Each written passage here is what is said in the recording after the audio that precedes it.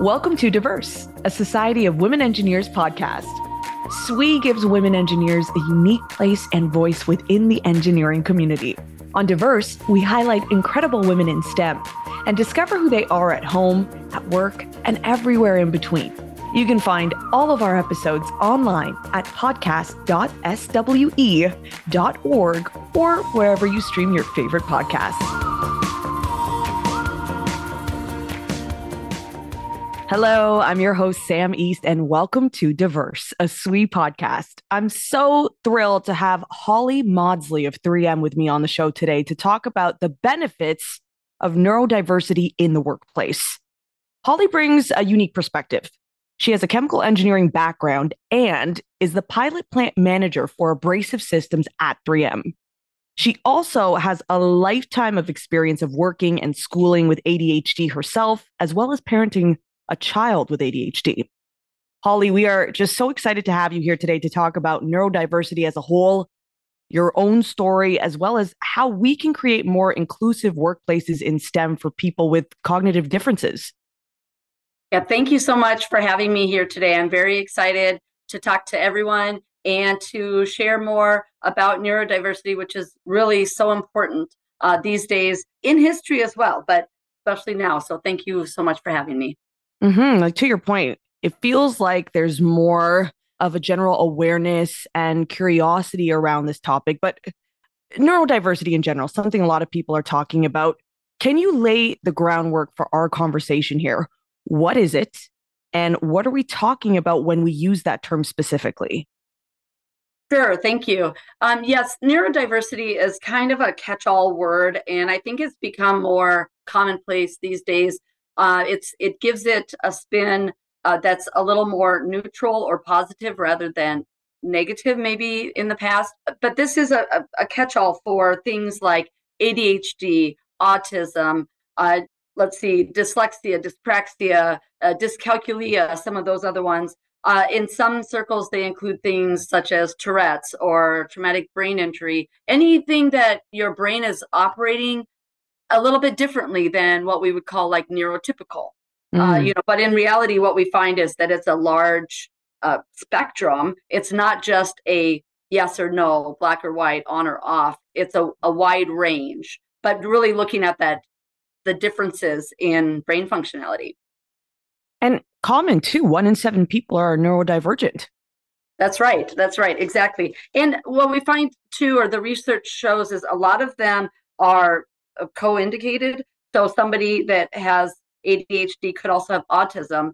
So looking at the exact numbers is a little bit difficult because somebody that struggles with dyslexia might have ADHD as well, or they might have multiple afflictions, and it's a little bit hard to parcel out what is the result of which exact one. So looking at broadly, it's very common in people that are around you, whether it's your colleagues, your people that you go to school with, your children, or someone in your family. And neurodiverse folks are really a crucial part of the workplace. I mean, especially since it is so common, like we've been chatting about here. And we are speaking in more sort of broad terms, since each person is very unique, very different. But can you speak to the value specifically to businesses supporting an inclusive and supportive environment for professionals who are neurodiverse? Sure. And let me step back just a little bit to talk more about some of the specific ones. I would say the more common types of neurodiversity are ADHD and autism. The 4 Ds colloquially are dyslexia, dyspraxia, dyscalculia, and dysgraphia, which would be difficulty with reading, movement, math, or writing. But a lot of focusing more on autism and ADHD, which are the more common ones. There's different strengths that people bring with these different neurodiversities. And so rather than looking at them in isolation, I mean, there's benefit to looking at them in isolation with those tendencies that have that kind of name on them. But there's, again, a lot of overlap. So if we look specifically at, say, like ADHD, some of the things that might be connected with that are being very creative or being a broad thinker, thinking outside the box, and having a lot of creativity, being able to visualize things in a different way, or coming at problems from a different perspective. But some of the other side of that is that maybe people don't complete a task as intended or as they're quote unquote supposed to, or that they might not follow through all the way because they get excited about starting on the next thing, or they have a big idea about something else. And so the follow through portion of it. So there's a lack of focus, but there's also a hyper focus. It's just a different type of focus that is different than maybe a neurotypical that can start on one task and complete one task, but then does the task very straightforward. So that would be like, for instance, some of the ADHD kinds of tendencies. If we switch to autism and look at that, this is a characteristic where it's very literal, taking things very like as the words are spoken, and having maybe a difficult time or not as fluid as kind of reading between the lines, or some of those social cues, maybe that is not direct.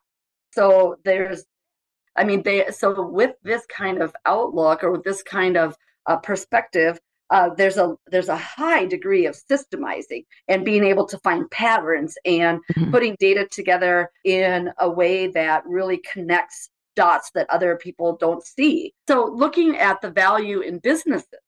So this is the thing that's really critical, is we society have spent a lot of time looking at problems, identifying, mental deficiencies or afflictions or diagnoses, things that need to be treated. But in reality, we're finding that it's just such a broad spectrum, and that there are strengths that people bring that we should focus on strengths rather than on weaknesses. I have a graphic in my talk that I really like, and it shows a lineup of animals, and it has a monkey, a elephant, a penguin, a fish, a seal, a dog, and it says, okay, for a fair selection, we're going to have everybody take the same test. So everyone climb the tree, and we will see who is the best. And you can see how this would apply in the school system, or in a job interview, or something like that, where if you are looking at one thing and judging everyone based on that, some will perform better than others. Some will do better than others. But people are well-rounded, or people are very multifaceted.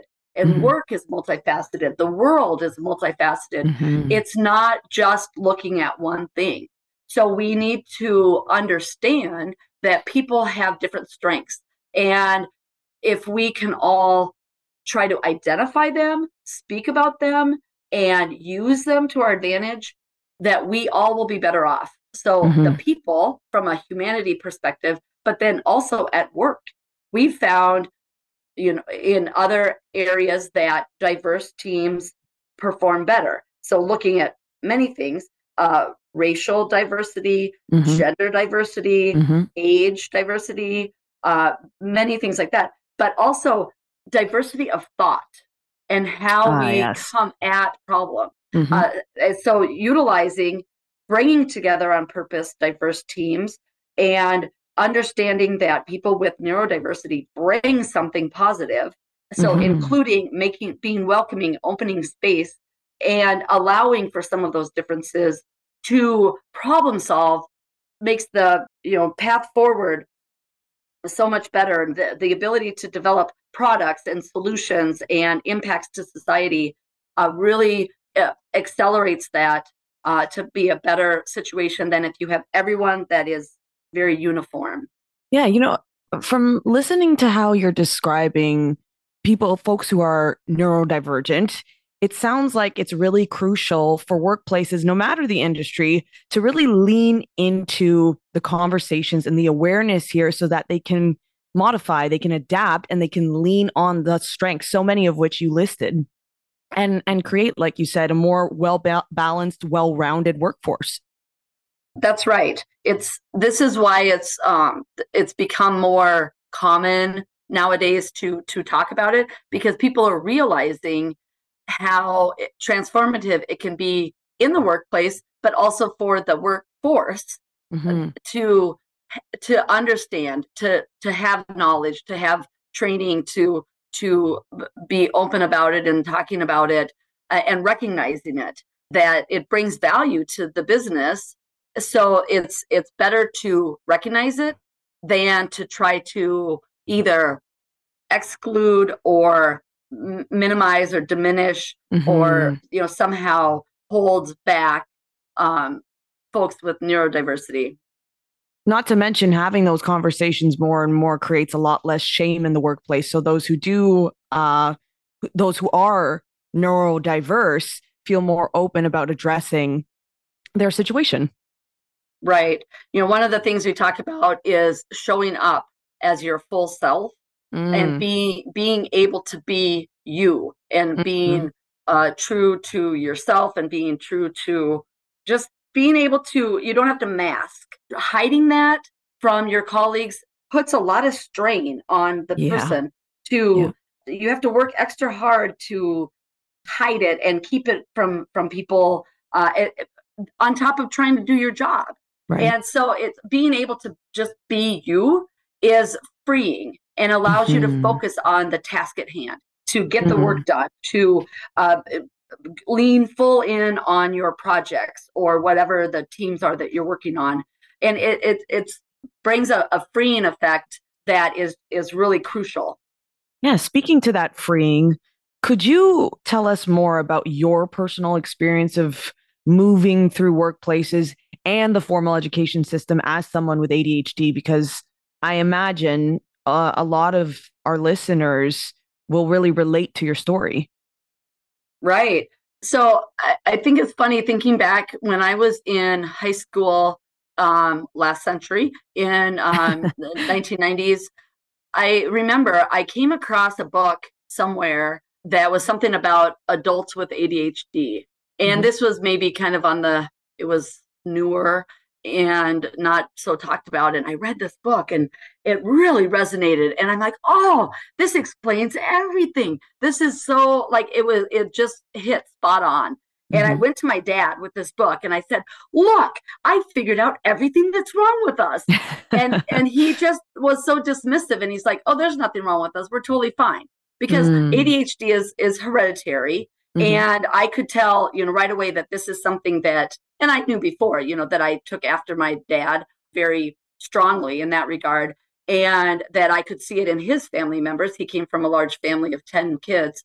Oh, and wow. But he was very, dismissive. Like, there's nothing wrong. There's nothing to be solved. There's no problem. But yet I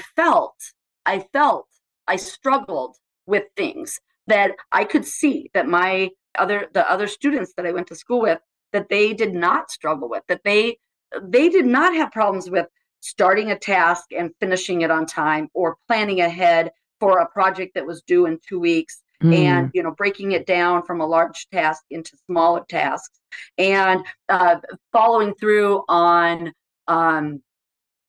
like dotting all the I's and crossing all the T's, and getting the last part of it done. Instead of getting to 80%, getting to 100%, without stress and trauma and anguish. And so I felt like there was something wrong with me. And so when I went to my dad and said that, and was kind of pushed back, I felt even worse, because I'm like, well, now what do I do? I don't know what to do. And it was at some point that I went and got diagnosed on my own. And I don't remember if it was high school or college, just in that kind of early adulthood time frame. And I did start medication at the time. And at the time, it was kind of still trying to figure out how to diagnose it. And then and now, it's a lot of these were more commonly diagnosed in boys or males, and not as much in females. So that was even harder to, well, I don't know if you have it or not, but let's try this. And so I did, and it was great because I felt my brain acting differently when I had medication versus when I didn't. So I did that for about, maybe 6 months or a year or a shorter kind of period of time. And then I did go off the medication because there were other things. What happened is I lost my creativity, but it was a tool. And so it showed me how my brain could function differently Mm. and how then I could try to harness that. And so that was my experience. And what is it like for you now? Because you're saying this was your early experience, sort of coming to terms with it, seeking treatments and understanding. How has that evolved now? And perhaps there's some strategies and support that you could share. Yeah, the you're right. I did that for a little while, and then I was deep in college, and so I kind of went away from that, and I said, okay, now all I got to do is work harder. And so got through college and a struggle like with everyone, but managed fine and started working. Got in with 3M at some point, some roundabout stuff, and then was working, and so it was great. Life is easy. Life is solved. But that's when I started to feel like I was. I'm trying to figure out how to best say it, but like I didn't feel like I was doing it right, or that I was missing something, that I was not good enough, and not quite imposter syndrome, but like how come it's easier for other people? And like I was always late for meetings, always late for like getting to work. I could never get to work at 8 o'clock or whatever it was, and everyone else just magically showed up at 6:30 or 7 o'clock. And especially living in Minnesota or smaller towns, that's a value to be early to work. And like I could never be early to work, and I would do all my presentations at the last minute, and all of these things. And I, maybe overtly, but a lot internally, I felt like I was deficient.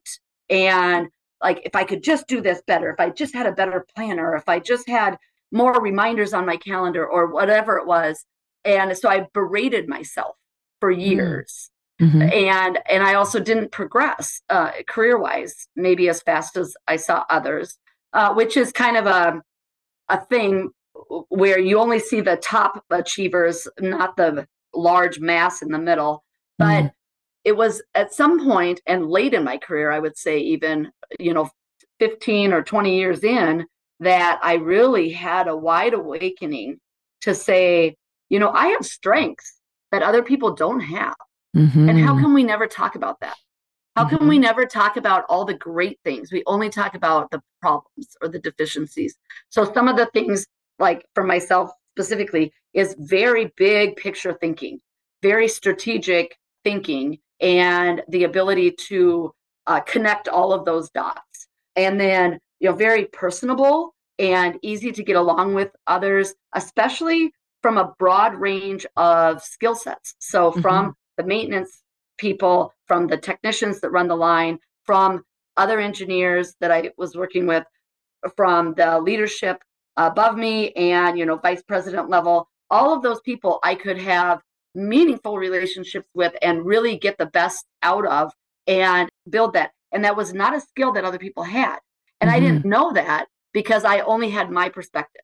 And so once I really realized that and started to reframe it, then I felt so much better. Because, instead of people saying like, you're always late, I would say, but look at the great strategy that I developed. This is mine. I came up with this. And off the top, we talked about how you have a child with ADHD. You chatted a little bit about how things might be shifting now, but where do you think things stand in terms of general stigma? Is there more openness around this? Yeah, this is another hard part because, like you mentioned, I could tell easily early that my son was similar in, behavior or in ways of thinking that I was. And I knew that this was going to be fantastic for him and a lifelong struggle. And it's a matter of trying to figure out how to, exist in society get along in society and do what we need to, but then also being true to yourself and everything. So I would say that it is not perfect yet. I think it's better. There is a lot of discussion going on, a lot more awareness nowadays. And so for my son in particular, but I tried for the longest time to use, my background to help him with behavioral resources initially, and did that as long as possible, with breaking things down from a large project to a small one, and keeping organized with to-do lists and keeping a planner, and trying to help him build those skills. And I put off medication as long as I could, and I put off like working with the school system for either an IEP or a 504 plan, for as long as possible. In elementary school, we were fine. His teachers, he would typically have one teacher, and the first couple weeks of school would be a little bit rough until they got to know each other, how they worked and functioned. And I would communicate with the teacher, and I'd say, okay, here's the things that work, here's the things that don't. And then once they got a pattern going, the rest of the school year was fantastic. But middle school, because now going to 6 teachers, it was not possible to have that same sort of conversation or understanding. And the teachers definitely expect the kids to be much more self-regulated and self-directed. Now he's a senior in high school. High school's been a struggle every year. It gets harder and harder. The amount of work that's expected, the amount, the depth and breadth of work, and college is going to be even harder. So we did finally start on medication. So then I did have to get a formal diagnosis for him to get medication. And all I can tell myself is I wish I would have done it sooner. We tried and struggled as long as possible. And I'm a single parent, so it was all on me. So me with ADHD, trying to help him with ADHD, it's difficult. But another problem that we have is the amount of mental health resources that are available is pitifully low. We need more resources to have those discussions more frequently and more like it's a normal thing. We need to really normalize that. And one way is to have that support system or that network built out like we do for, physical issues. But getting back, so I got him on medication. I could tell instantly that it was the right thing to do and how it changed him, how he was. It was similar. I mean, there were definitely some deficiencies or some drawbacks, but I view it as a tool. It is not a solution. It is not an end all. It's not right for everyone. It's a tool, and just like myself, the ability to see how you can function differently. It's a learning. And so my goal or thought or hope would be that it's not lifelong necessarily, but that's fine. But that he can learn from it because he needs to become self-reliant. He can't have such a large support structure all around interminably, So we need to help. And I would say this for other kids as well. We need to help as much as possible, but then also normalize and bring tools and action plans, just like what can be done in the workplace. But all of these things are going to help everyone. Well, speaking of that support, how, for an engineering leader, a leader in STEM that may be listening to this right now, who has the intention to create a more inclusive, more accepting, more welcoming work environment, specifically for those who may be neurodiverse, what do you think, what strategies can be implemented to foster that environment? Yes, fantastic. I'm so glad that you asked that. So there's something called curb cut effect, which I didn't know anything about before starting to research this specifically last year, ahead of the talk that I did last year. And the curb cut effect, just for folks that don't know, are, at the end of sidewalks, when you're getting ready to cross the street, the curb is cut down to become even with the road. And then there's like a crosswalk and then the same thing on the other side. And it was originally done that way or built or designed that way for people in wheelchairs. This is as, for disability. It was specifically like an ADA accommodation uh, for that specific cause. But what was found is that a lot of people really like the curb cut, and people with strollers, people with shopping carts, or with carrying, or with their anything that they have, or bicycles, Mm-hmm.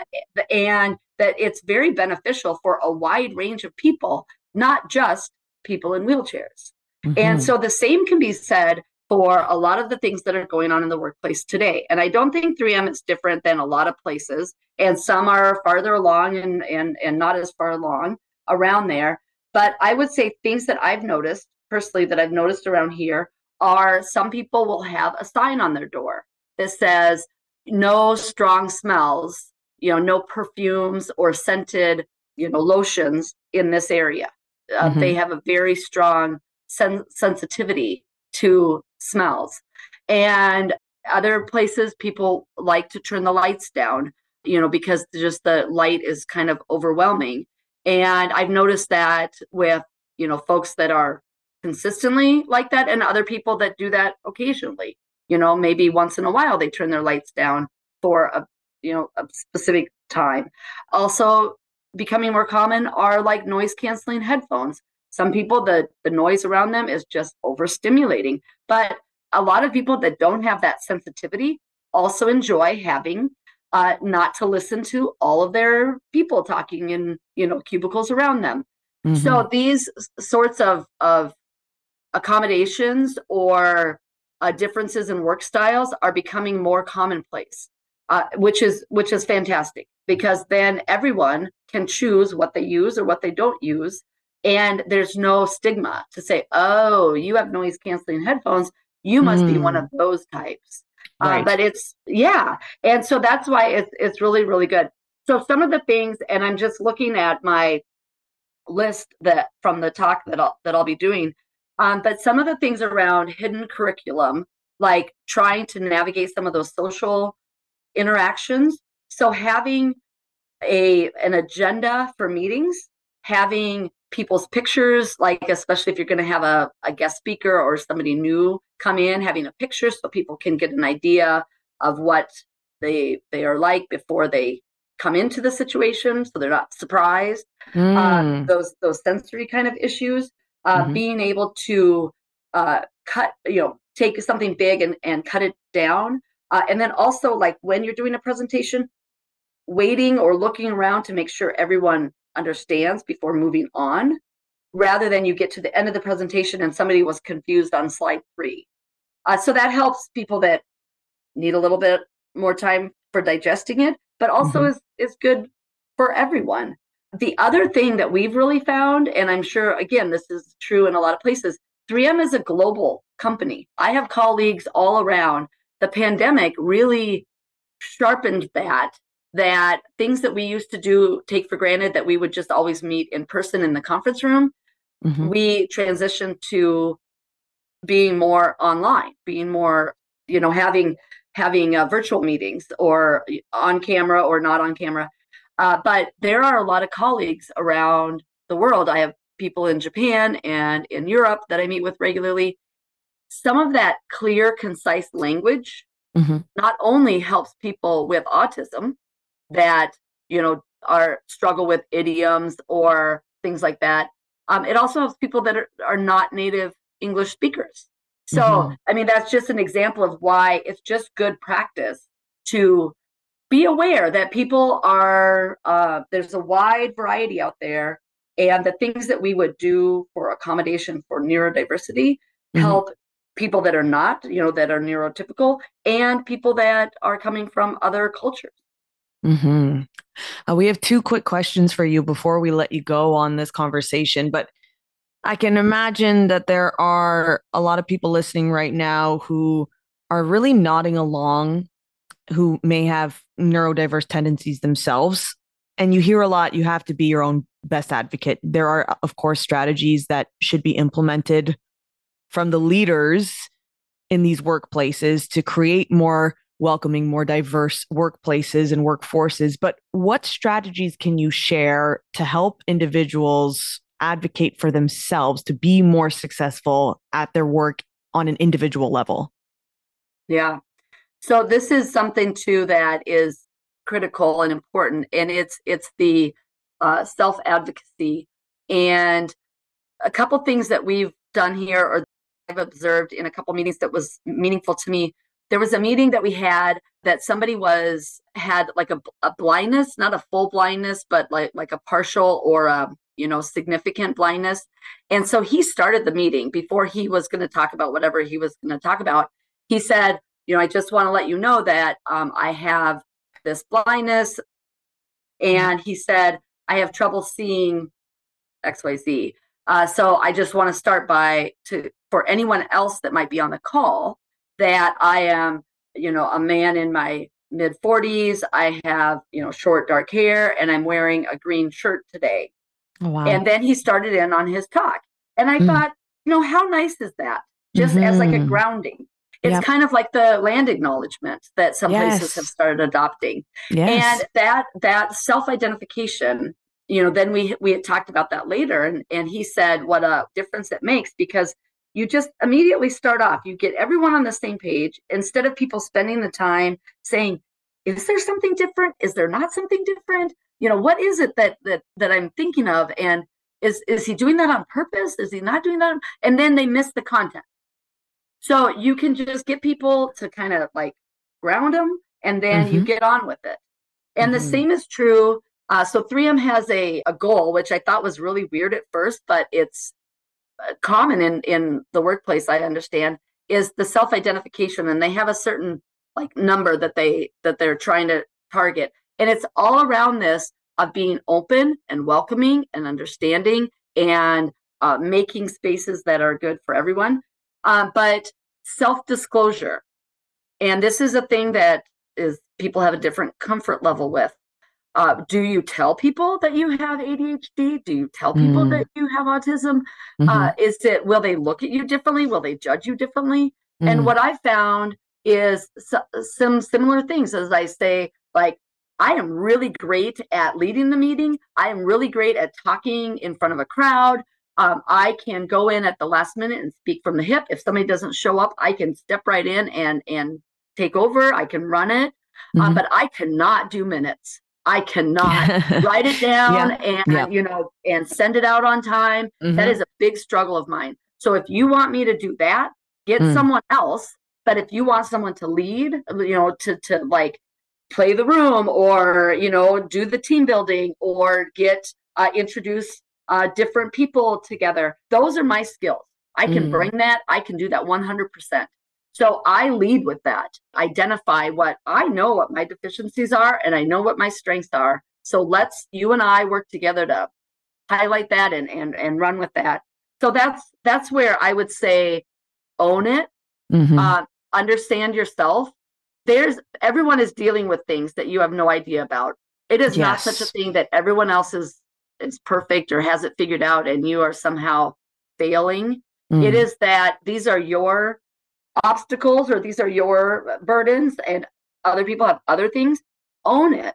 So know yourself, know what you're good at, and lead with that. And if you tell people around you, because I tell my team, I said, do not come early to a meeting, because I will not be there. And most likely I'll be finishing up whatever I was last doing or prepping for the meeting. And so if you come 5 minutes before, like for a one-on-one or something, just, go get some coffee or whatever. Go for a washroom break, something. Yeah. So I lead with that. And then I tell them, how to communicate with me. I say, don't call my desk phone. I will never answer it. Don't leave a message. Get me on the instant messaging, or send me a text message on my phone. I don't care. It's, so setting those expectations has made a world of difference, because then they know what to expect. You work together in the ways that work. And the more that you can do that with other people, just makes everything easier. Then you can focus on the content, then you can focus on the project or on the product, or whatever it is that you need to accomplish. And you don't have to worry about those kind of, behind the scenes things. And people can be their whole selves at work. Oh, I love that. That is so good. And I think anyone in any industry can take note from what you just shared with us. Now, before we let you go, Holly, we got to talk about how you were the recipient of the SWE Spark Award in 2020 for contributing to the advancement of women by mentoring those around you. First of all, congratulations. Thank you. Now, do you see mentorship and peer support playing a role specifically in helping neurodiverse people thrive in the world of engineering? Yes, absolutely. So similar to what I had spoken before is, I spent the early part of my career just keeping my head down, working hard and trying. And, if I wasn't succeeding, just try harder, just work harder. And, that didn't work. That wasn't sustainable. And so when I really lifted my head up and looked around and said, these are my skills. This is what I bring. This is how I can succeed. And this is what I want to do. And I want to grow this. And one of those things was really mentoring the women coming up behind me and the people that I was working with. So I started at 3M. I started the 3M SWE group. And we started with 150 people across all the different plants, manufacturing plants for 3M. And that was in 2017. And now we have over 450 people. And a lot of that was, I want the new employees, people right out of college, when they're starting on their career, to know things that I didn't know when I started. I want all of my struggle to that be the starting point for people now, so that they can accelerate their careers. They can be more satisfied in their job and what they're doing. And so mentorship is incredibly critical. The ability to find a network. People talk about you need a mentor, you need a sponsor, you need a whatever, but there's not strategies. You don't learn how to do that. And so trying to take the onus and spread that out, it has been just a critical part of what I see my role is now as a leader. Holly Maudsley, thank you so much for taking the time to chat with us today. You spoke so beautifully on how to lean on your strengths, how to tap into that self-awareness to advocate for yourself, and also how there's so much power in our differences. So thank you again for taking the time to speak with us today. My pleasure. It's been a great experience. Thank you so much. And if you enjoyed this conversation, I invite you to check out SWE's neuro-inclusion training in the Advanced Learning Center. Head over to advancedlearning.swe.org to get more information. I'm Sam East, and from all of us at SWE, thank you for listening. We hope you enjoyed this episode of Diverse. Please don't forget to subscribe, leave a review, and share this episode with your social network. You can visit podcast.swe.org to keep up with our episodes and learn more about how the Society of Women Engineers empowers women to achieve their full potential as engineers and leaders.